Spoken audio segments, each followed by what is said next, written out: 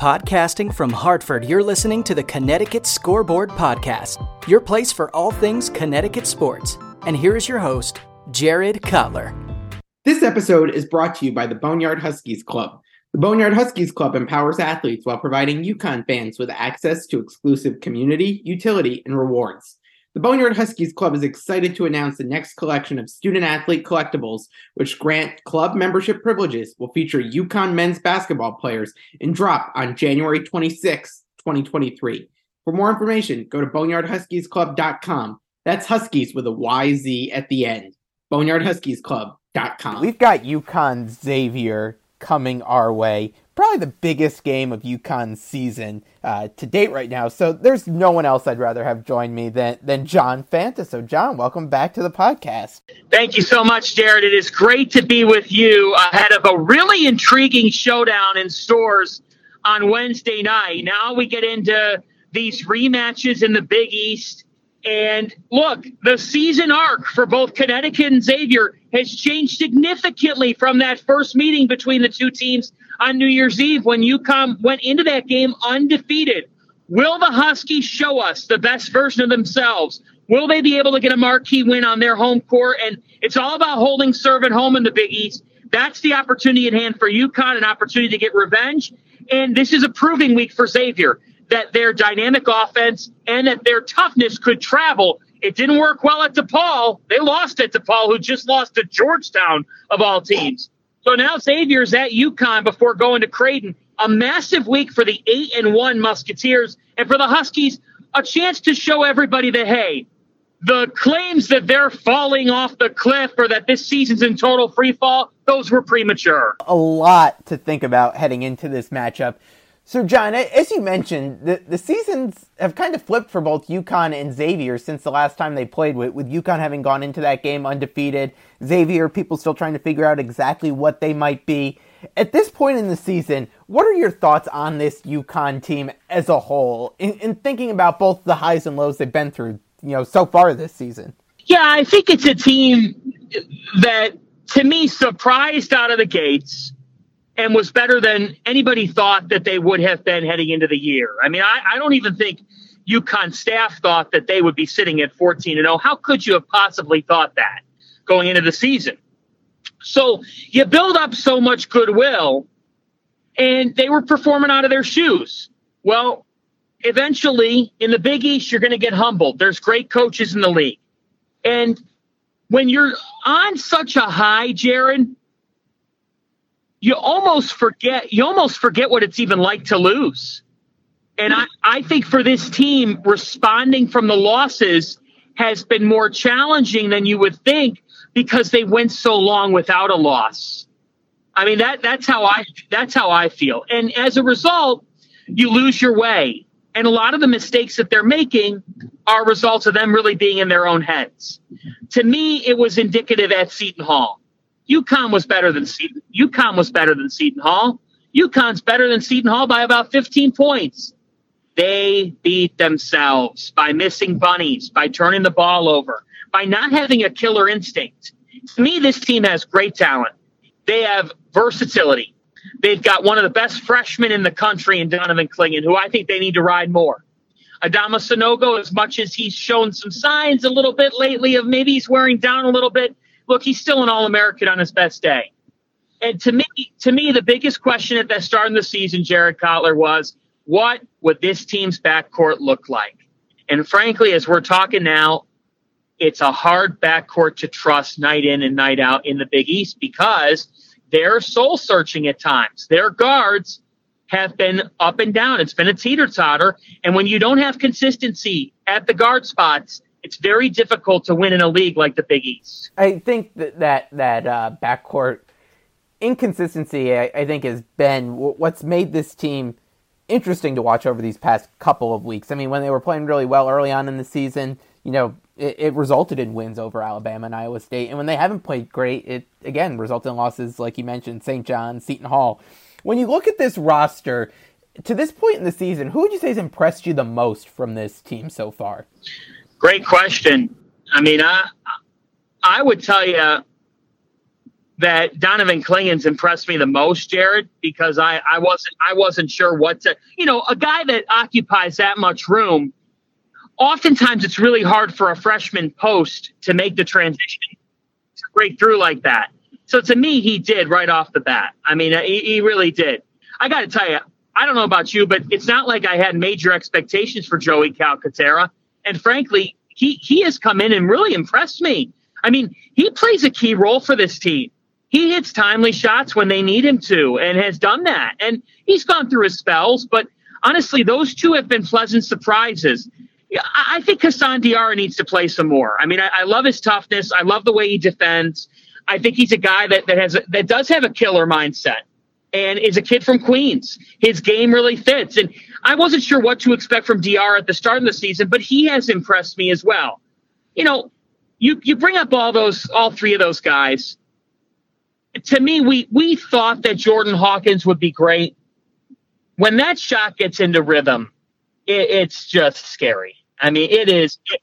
There's nothing that an opposing defense can do when Hawkins locks in from the perimeter. So for me, Jared, I've been impressed with those guys. I'm not going to say I've been overly impressed with Sanogo because I think he's kind of done what I thought he would.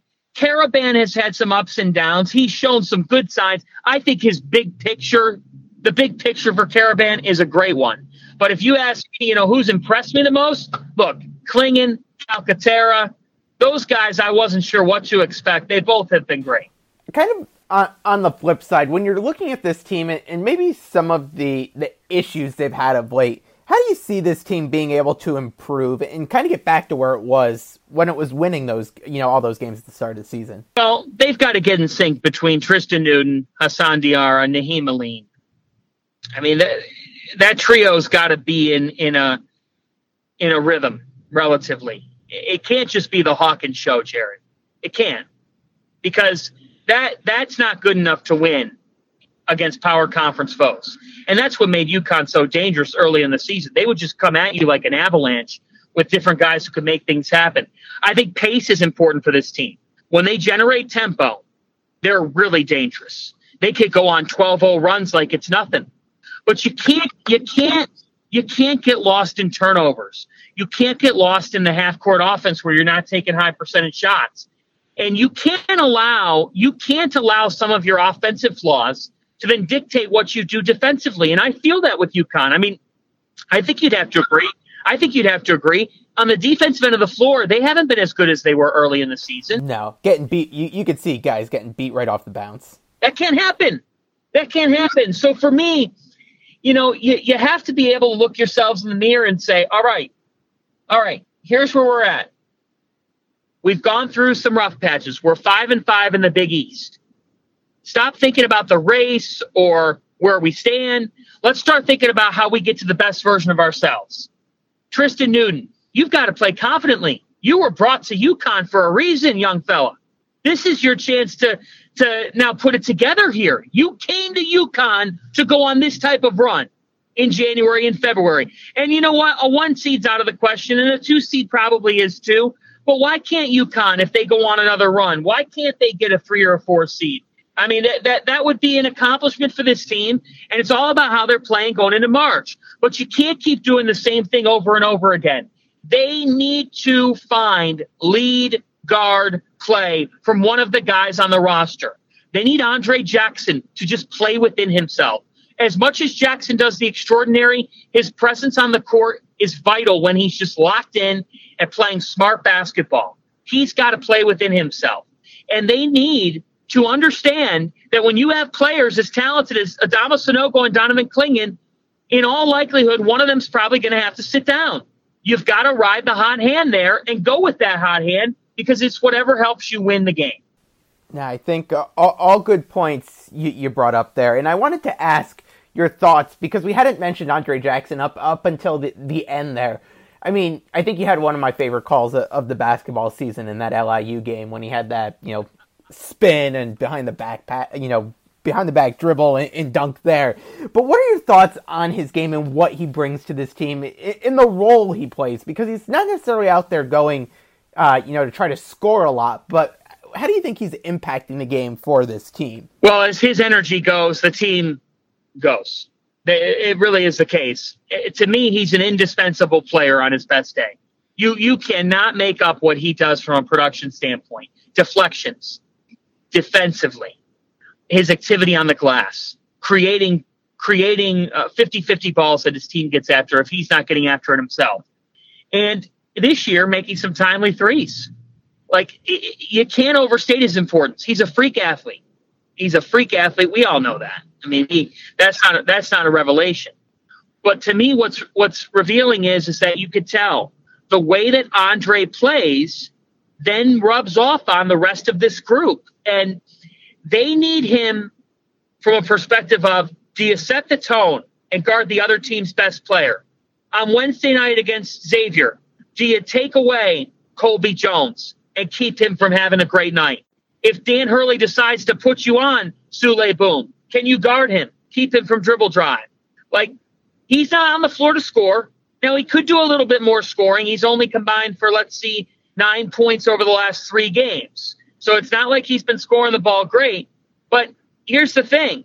He's a guy they're going to rely upon here to play around 25 to 30 minutes, and he's got to give everything he's got on the defensive end of the floor and the rebounding end because he's the captain of this team. And what he does, his teammates then are a reflection of. So when you ask me about his impact, Andre Jackson is UConn's most important player. Everything happens around Andre when his energy and his activity is on point. I'm going to take a quick break from the interview to tell you about my friends at Martin Rosol's Meats. This 4th-generation Connecticut family business produces kielbasa, hot dogs, sausages, and deli meats using Martin Rosol's very own original recipes. Their products can be found in grocery stores, delis, restaurants, and hot dog stands throughout the state. And if you're looking for your fill right away, check out their retail store in New Britain. For more information, visit martinroselsinc.com and go support a UConn fan-owned business. And now, back to the interview. As we look at the conference as a whole here, what are your thoughts on the Big East at this point in the season? Because it seems like it has bounced back pretty nicely from what maybe was just an okay non-conference schedule for the most part, or non-conference results rather. But it seems like they've bounced back in a really nice way here. Well, they've got 4 ranked teams, which is the second most among all conferences, second to only the Big 12, which is the undisputed best conference in college basketball. Jared, back in mid-December, nobody would have guessed that the Big East would have 4 teams in the top 25. But there's a couple of components here. Number one, Providence and Marquette. They both went on an insane December run. They both were winning at a high clip. They both figured things out.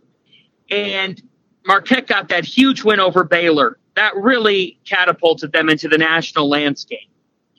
You combine that with Xavier scheduling hard early, then was ready to beat West Virginia, to beat Cincinnati, then was ready for the rigor of Big East play. They had some home games stacked up early, but the point is they were ready to go for those. Connecticut. Here's the thing. This is why there's 4 teams that are ranked, Jared, because Connecticut showed the value of starting a season strong. They then built up themselves as an absolute heavyweight.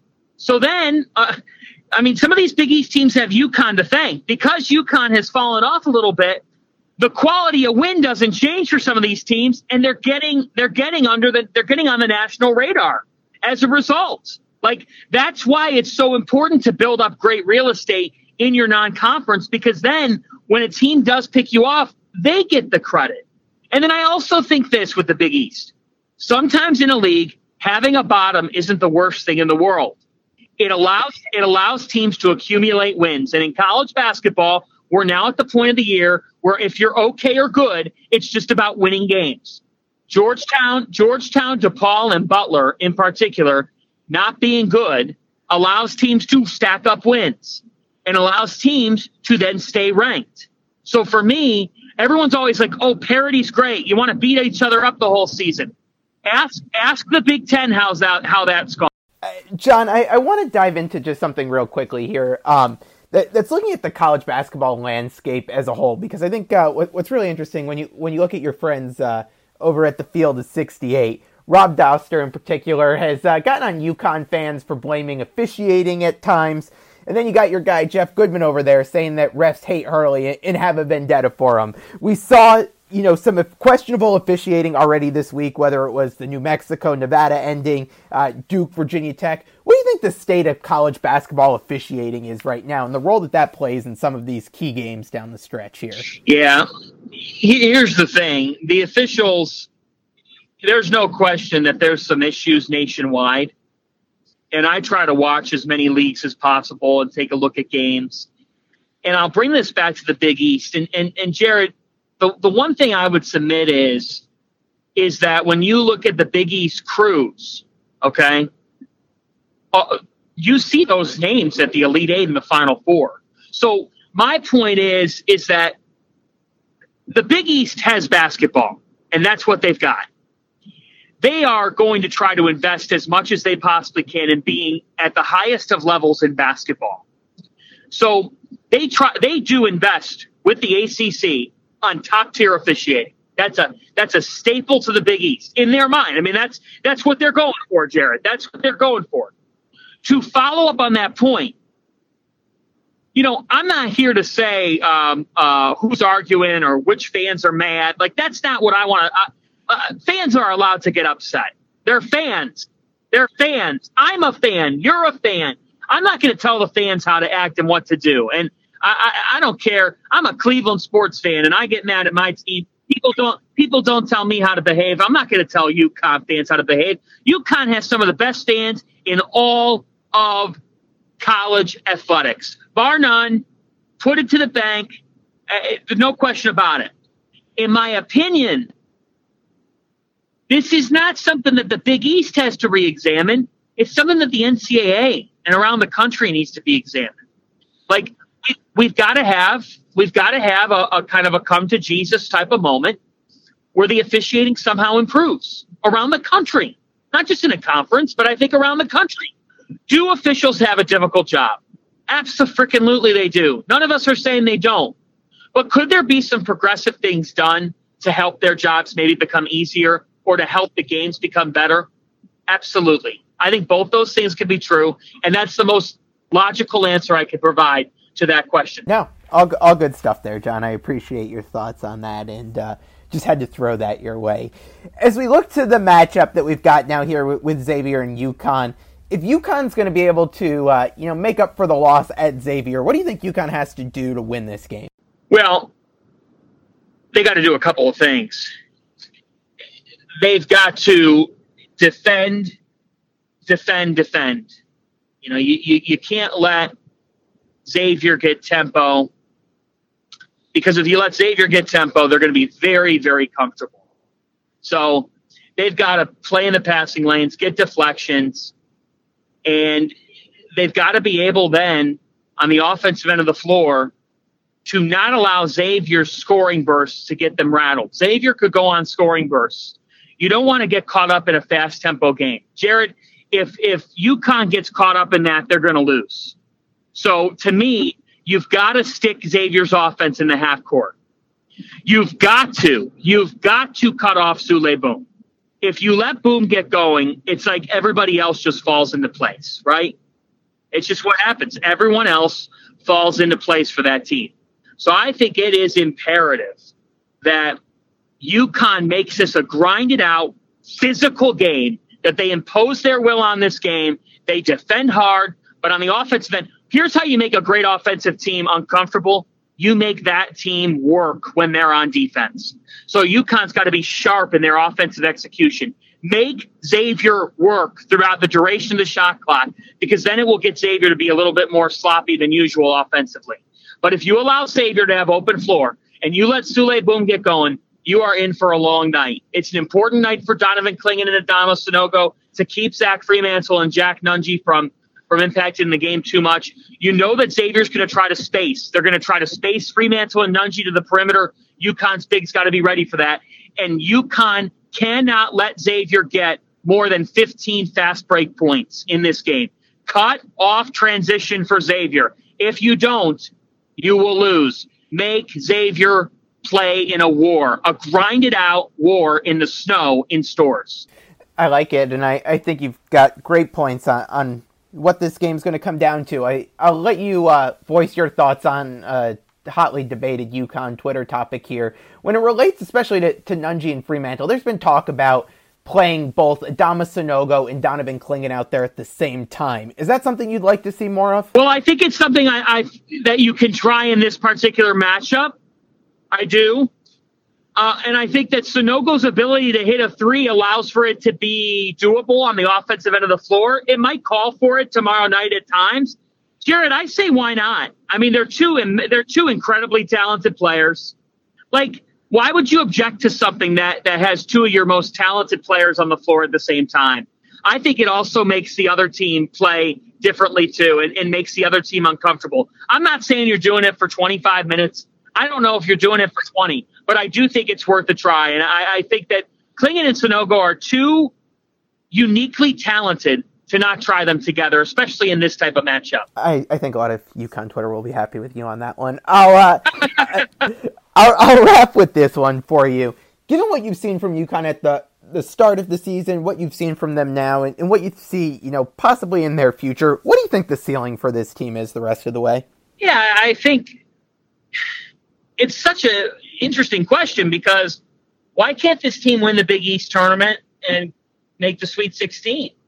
I mean, that's what this team's expectation level should be. What's my honest ceiling? At this point, Jared Cotler, win a tournament game. I mean, they need to win a tournament game. They need to win a tournament game. The ceiling would be to make the second weekend. And then at that point, anything's gravy.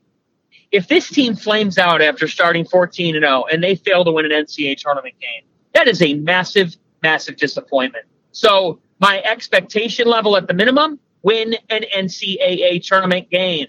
My ceiling, find a way to that Sweet 16. All right. You heard it from the man himself. So, John, appreciate the time as always. And I think we'll have to have you back on maybe before we get to Big East tournament time to get a check-in from you. So I appreciate the time as always, and always look forward to hearing from you. I cannot wait to be inside a rocking Gamble Pavilion, Jared Cotler. Thank you so much for having me, and look forward to talking more hoops with you down the road. Thanks for listening to the Connecticut Scoreboard Podcast with Jared Cotler. If you like the show and want to know more, check out the podcast on Twitter at CT Scoreboard Pod, the host at Jared Cotler, and find us on Facebook at the Connecticut Scoreboard Podcast. Finally, if you enjoy what you're listening to, rate and review us on iTunes. Thanks again for listening.